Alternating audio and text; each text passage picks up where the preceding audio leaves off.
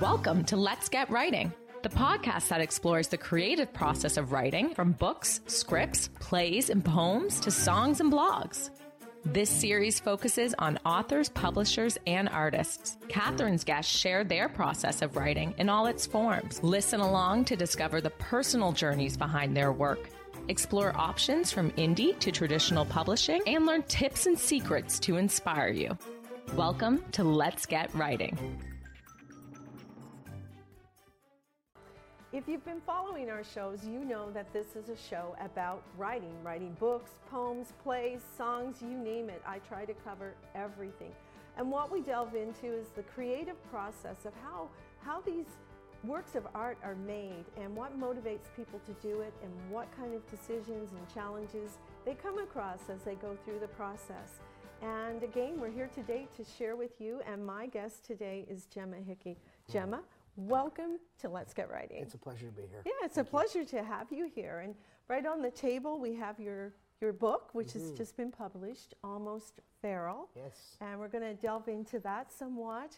But let's just start by finding out about the whole process of how did this book come about, Gemma?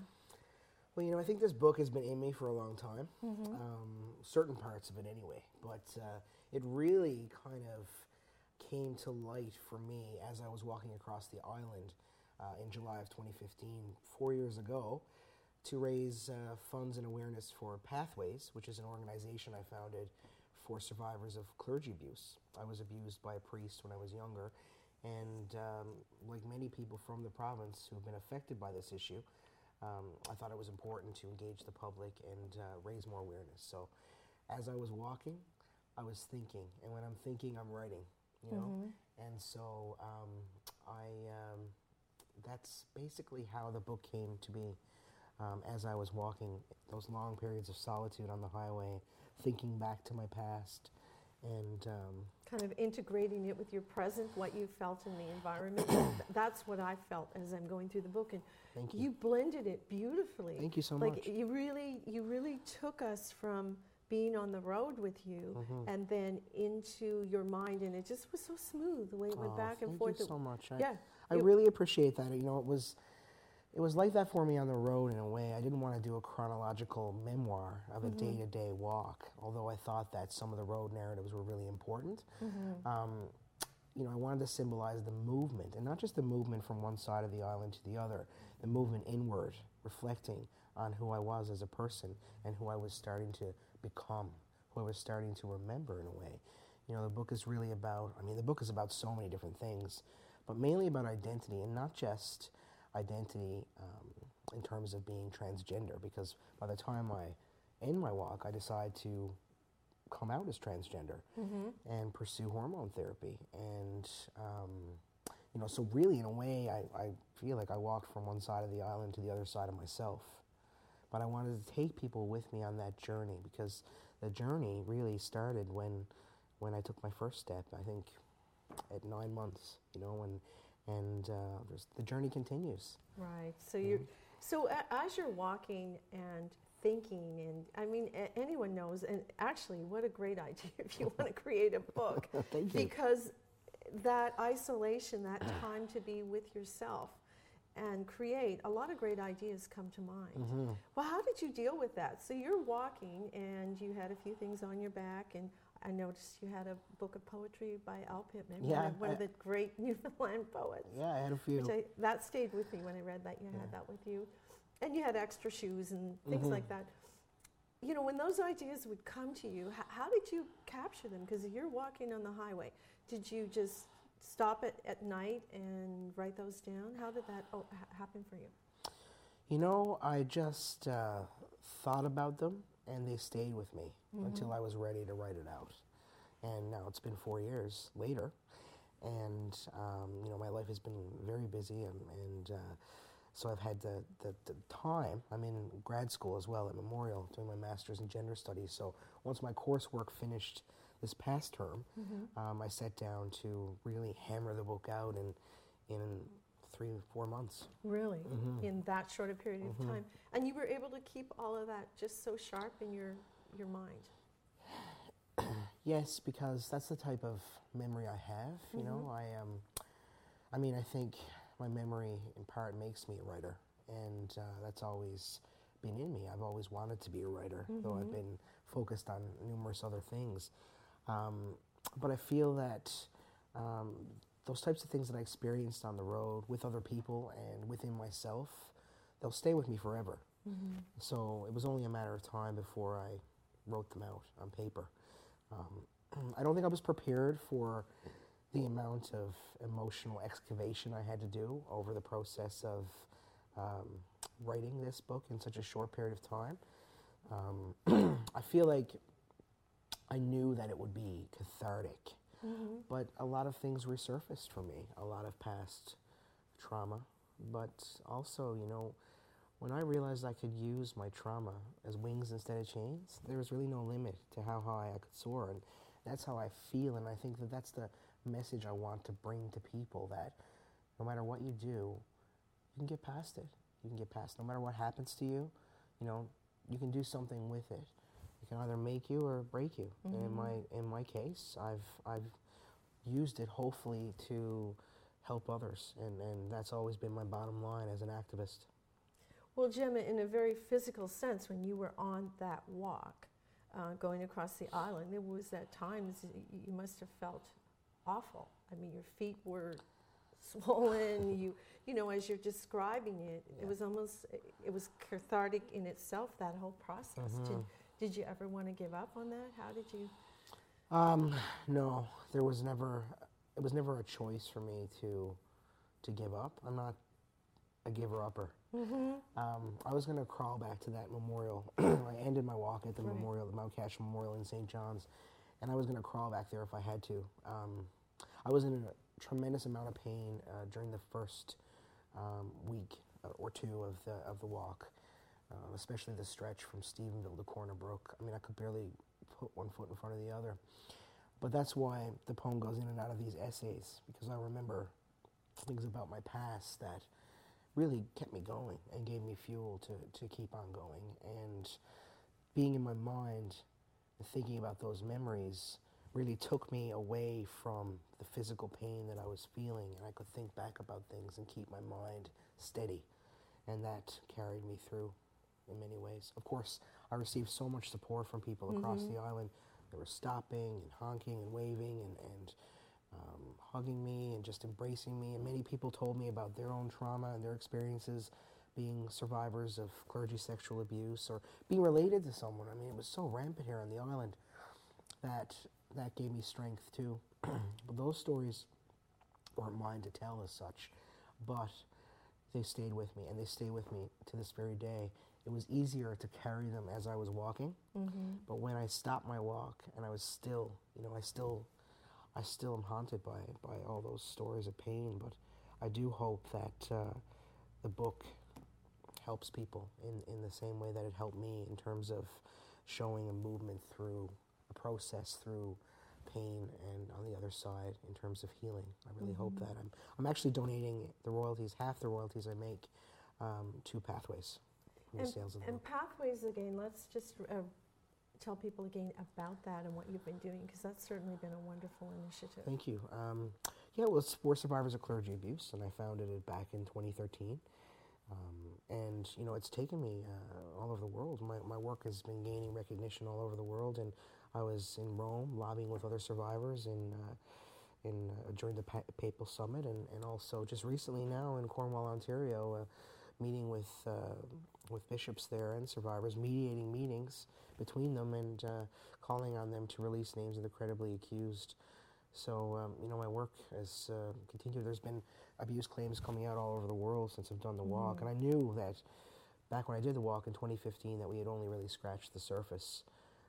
But getting back to writing and back to the Newfoundland influence, as an islander, you know, I really clung to poets like Al Pittman and Des Walsh and Agnes Walsh on the road. I carried a bunch of books with me, and oftentimes I'd fall asleep with them in my arms, or I'd take, you know, various books with me on the highway in my knapsack in case I needed a lift, you know, a literary lift, and it was, you know, they're really important to me, those types of books, and I've always read poetry and written poetry, so they helped me along my way as well. And you had good support as well behind you. Your mother and I think your uncle were there on the road with you. And yeah, that was interesting. I mean, there was no way. My mom's very determined, and you know, she's very beautiful like yourself, and very she has a presence about her, and there was no convincing her not to come, because of course I was 38, so I didn't know how it would work in a small camper.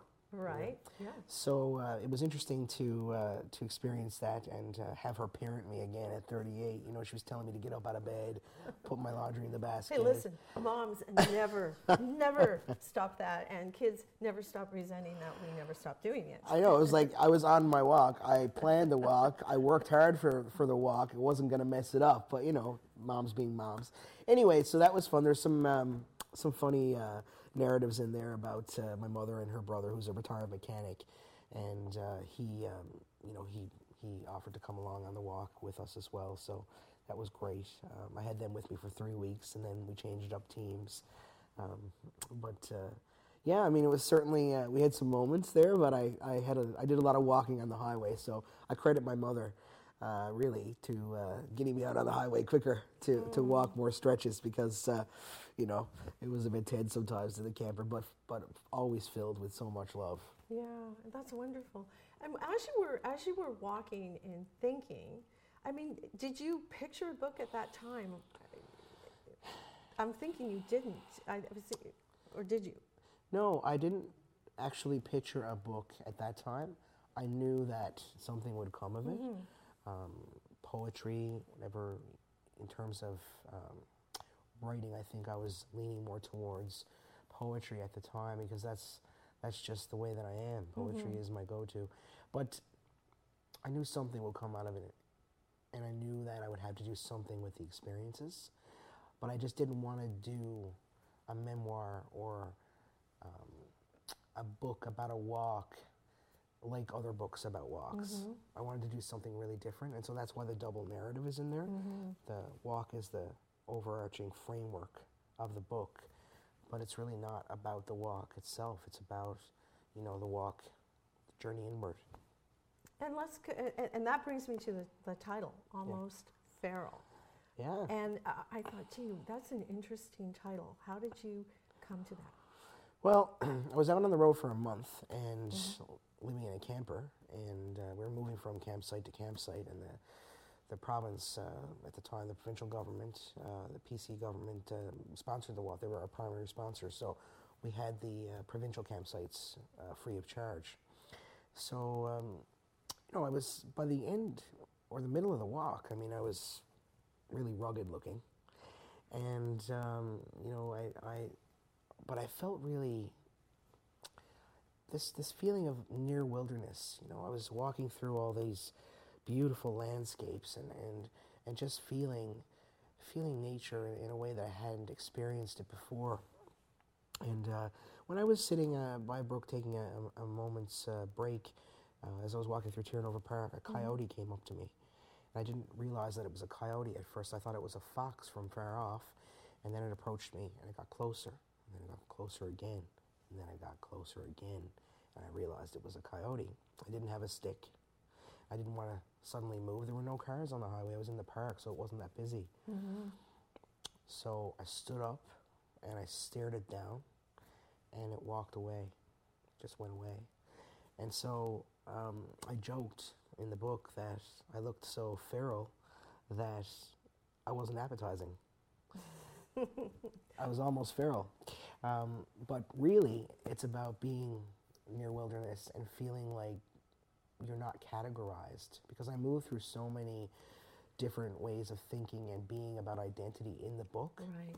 And so when you feel like you're not categorized, you feel like you can't be summed up or you don't fit in, which is a feeling that followed me all of my life.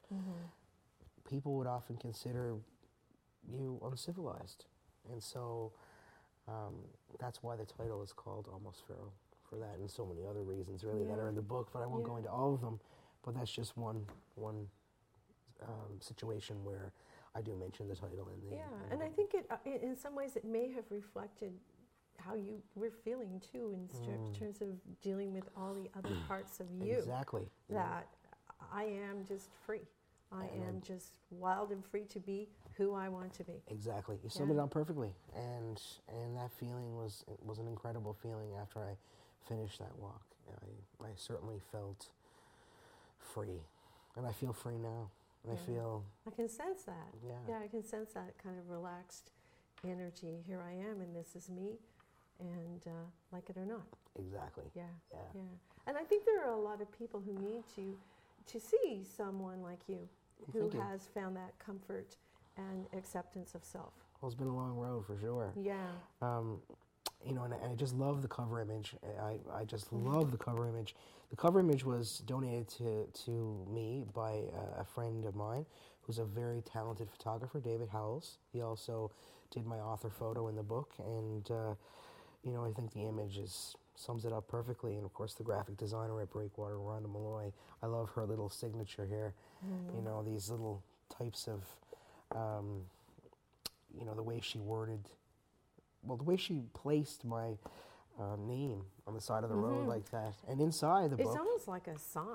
Well, yeah, it just looks so great. Because that did catch my attention, the way your absolutely. name is there. And then in the book, she, she separates the road narratives by having a background. Yeah, it's really nice. So I thought that was a nice touch as well, and the team at Breakwater Books are just And again, there's so much that goes into a book. As a consumer, you pick up a book and you're going in and you're looking at books. So covers are important, believe it or not. I guess, they're in areas of bookstores, this topic, and so on.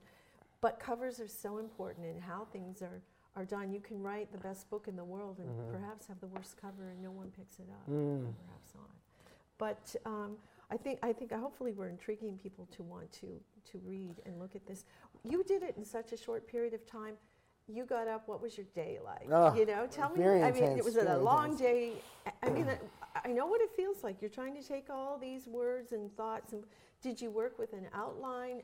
Tell me a bit about your writing process. Well, I didn't work with an outline as such, but once I finished up my last course for my for my master's, I just delved right into the writing, and I had to travel as well. I went to Japan and Rome, and I missed about a month of my grad seminar. So when I got back, I had to focus solely on that, writing academically.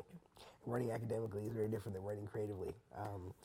So I almost feel sometimes I'm talking in a different language when I'm writing or talking academically, So once that school was clued up, I work full-time, of course. I'm the executive director for the Love of Learning, and I run Pathways voluntarily. So, I had to go to work every day, and I had to keep up with my volunteer commitments. So at the end of the day, or first thing in the morning, before I'd head into the office, I would write 1,000 words a day plus. Now, 1,000 words was my limit, but if I did more than that, great.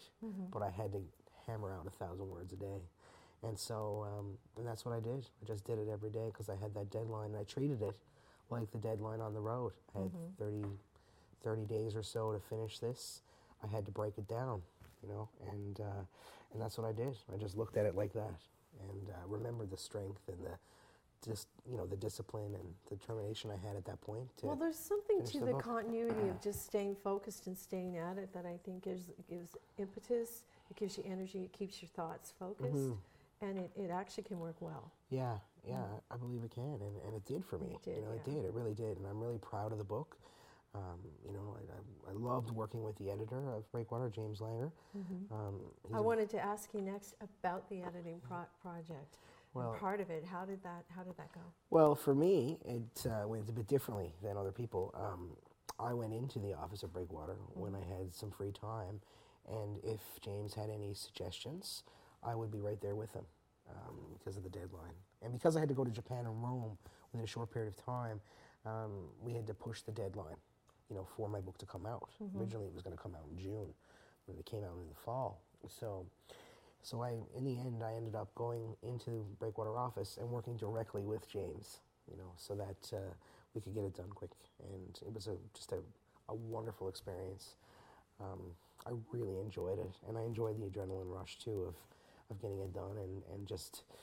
Were there ever any times when you didn't agree with something that was suggested? Did you have to work through anything like that, or were you pretty much on sync? I trust James. I loved James' writing, so for me, I felt like he and I were in sync. There really weren't, my writing, he said, was clean, so there weren't many changes as such, but he made some suggestions, and I thought they were great ones. So, there was no conflict between us, let's put it that way, and it was enjoyable all the way through. Excellent. So it was a great experience overall. So you did that, and then how long did it take from the time that you had your edited version to we have a book right here in front of us? I believe it was the end of September, then it went to print, and then here we are. Yeah. So Pretty good turnaround, because that industry sometimes can be ponderous. Yeah. It can take time in sort of their planning their books and how they're going to do things. What advice would you give to others in writing a book? Is there anything that you feel that people could benefit from knowing from your experience? Read everything. What's the best advice? My dad used to give me that advice when I was a kid. Both my parents, always read to me and always told me to read. And I find in order to write something, you need to think about other people's ideas and learn, And I think reading whatever you can, whatever you like, that's really good advice, I think. Also getting involved in the writing community wherever you live. I used to be the president of the Writers Alliance in St. John's, and just being around other writers really helped to inspire me, and just write every day. You have to write every day, no matter what it is. I think that's something that you have to give yourself the time, at least the mental space, to be able to think. If you can write during the day, great, but you need to give yourself that time to think, because everybody's so busy and hectic. You really got to kind of get into the zone. So thinking is just as important as the writing. And again, I had this book in me since the walk. I've been writing it in my head, so that's why I was able to kind of put it on paper. I understand everything you're saying. A lot of stuff happens in the head. Yeah. And I think you've hit on some great advice here, but also this element of people not having that time, that we're never shut down anymore. That's and true. I feel writing is a bit of an introverted, isolated time. And if you can't shut it out, if you can't shut it down, it's very hard to get in that zone. Well, it is difficult. I mean, I have a partner that I need to be present to. I have so many other commitments I need to be present to. But it's important to just carve out that time. And, it can be done. I'm a very busy person. Yeah. And it's, you just got to do it. And you got to want it too, Well, I know you mentioned music a bit in the book, Is there a music that you write with, or do you write quietly? Quietly for me, and being in front of a scene, like a lake or a pond or a tree, those types of things. I need quiet to write, to kind of sink into myself. But I love to just lift my head up from the page and look out and just see the beautiful landscapes I really feel connected to, especially after my walk. You mentioned For the Love of Learning. Let's just share a bit more about that with people. Yeah, so I've been the executive director of this arts-based charity for youth now for a decade, I believe. And it's just really the best job in the world, because I get to work with young people who are really struggling. And, they don't have any direction. And so we guide them in a way that we increase their employability through these arts projects that they get involved in, and hopefully their self-esteem. We pair them up with artists depending on their interests, and then they get to put a film credit or a publication credit on their resume, or an art exhibit credit on their resume, like these types of things. And so we like to think that there's obviously more ways to learn, and so many youth who don't respond to traditional ways of learning, can come to us, and we can come up to their level and work with them. So it's really a lot of fun. We've had Joel Thomas Hines, Greg Malone, Ron Hines, Pamela Morgan. The list goes on and on and on of all the artists, from the province that we've had involved with the organization, working side by side with our young people. So it's really, really fun work, and I'm really proud of it. It sounds like it. It sounds amazing, and what a great way to reach people.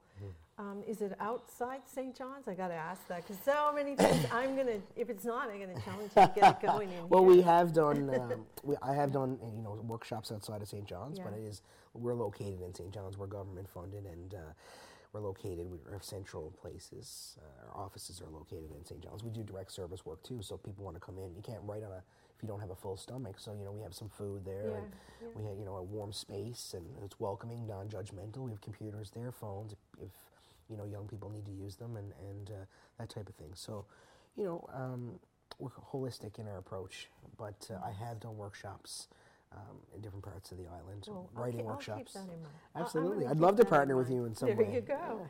Yeah. And, before we wrap up, how can people reach you? What social channels are you on, and how do people reach out? Well, I'm on Facebook and Instagram and Twitter. I'm also, I'm around, and as accessible as I can be. I do get a high volume of messages based on all the things I'm involved in, but I try to respond to people when I can, and so that's pretty much it. Easy ways to find you. An email, perhaps? Would you want to share? GemmaMHickey@gmail.com is my email, and my I believe my Twitter feed and my Instagram feed are at JustBeGemma, and on Facebook I'm Gemma M. Hickey. So people can reach me those ways. And Just Be Gemma, that was the documentary, wasn't it? Yes, Peter Walsh, great guy. He directed and produced this documentary through his company, Night Island Communications, in partnership with CBC and the Documentary Channel, and that aired a couple of years ago, and that's about my transformation in terms of gender, and I believe that's still on available to the public on CBC Gem. On CBC Gem, I have that one, Well, if people want to know more, Just Be Gemma. Gemma, thank you for just being Gemma here. It's been a pleasure, and you're such a warm person, and it's been such a joy to meet you and talk to you. Both ways. Have a great tour across the island, and I hope that a lot of people check into Almost Feral. And that's your Let's Get Writing for now, and we'll see you again soon. We'll delve into more parts. Have a great week, everyone.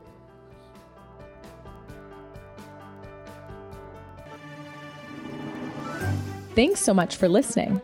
We'd love to hear from you, so please let us know what you thought of this episode and share your ideas for future guests or topics. You can email us at letsgetwriting@katherinetaylor.ca. Don't forget to subscribe and even leave a review. If you love this episode, share it with a friend. Until next time, believe in yourself and let's get writing.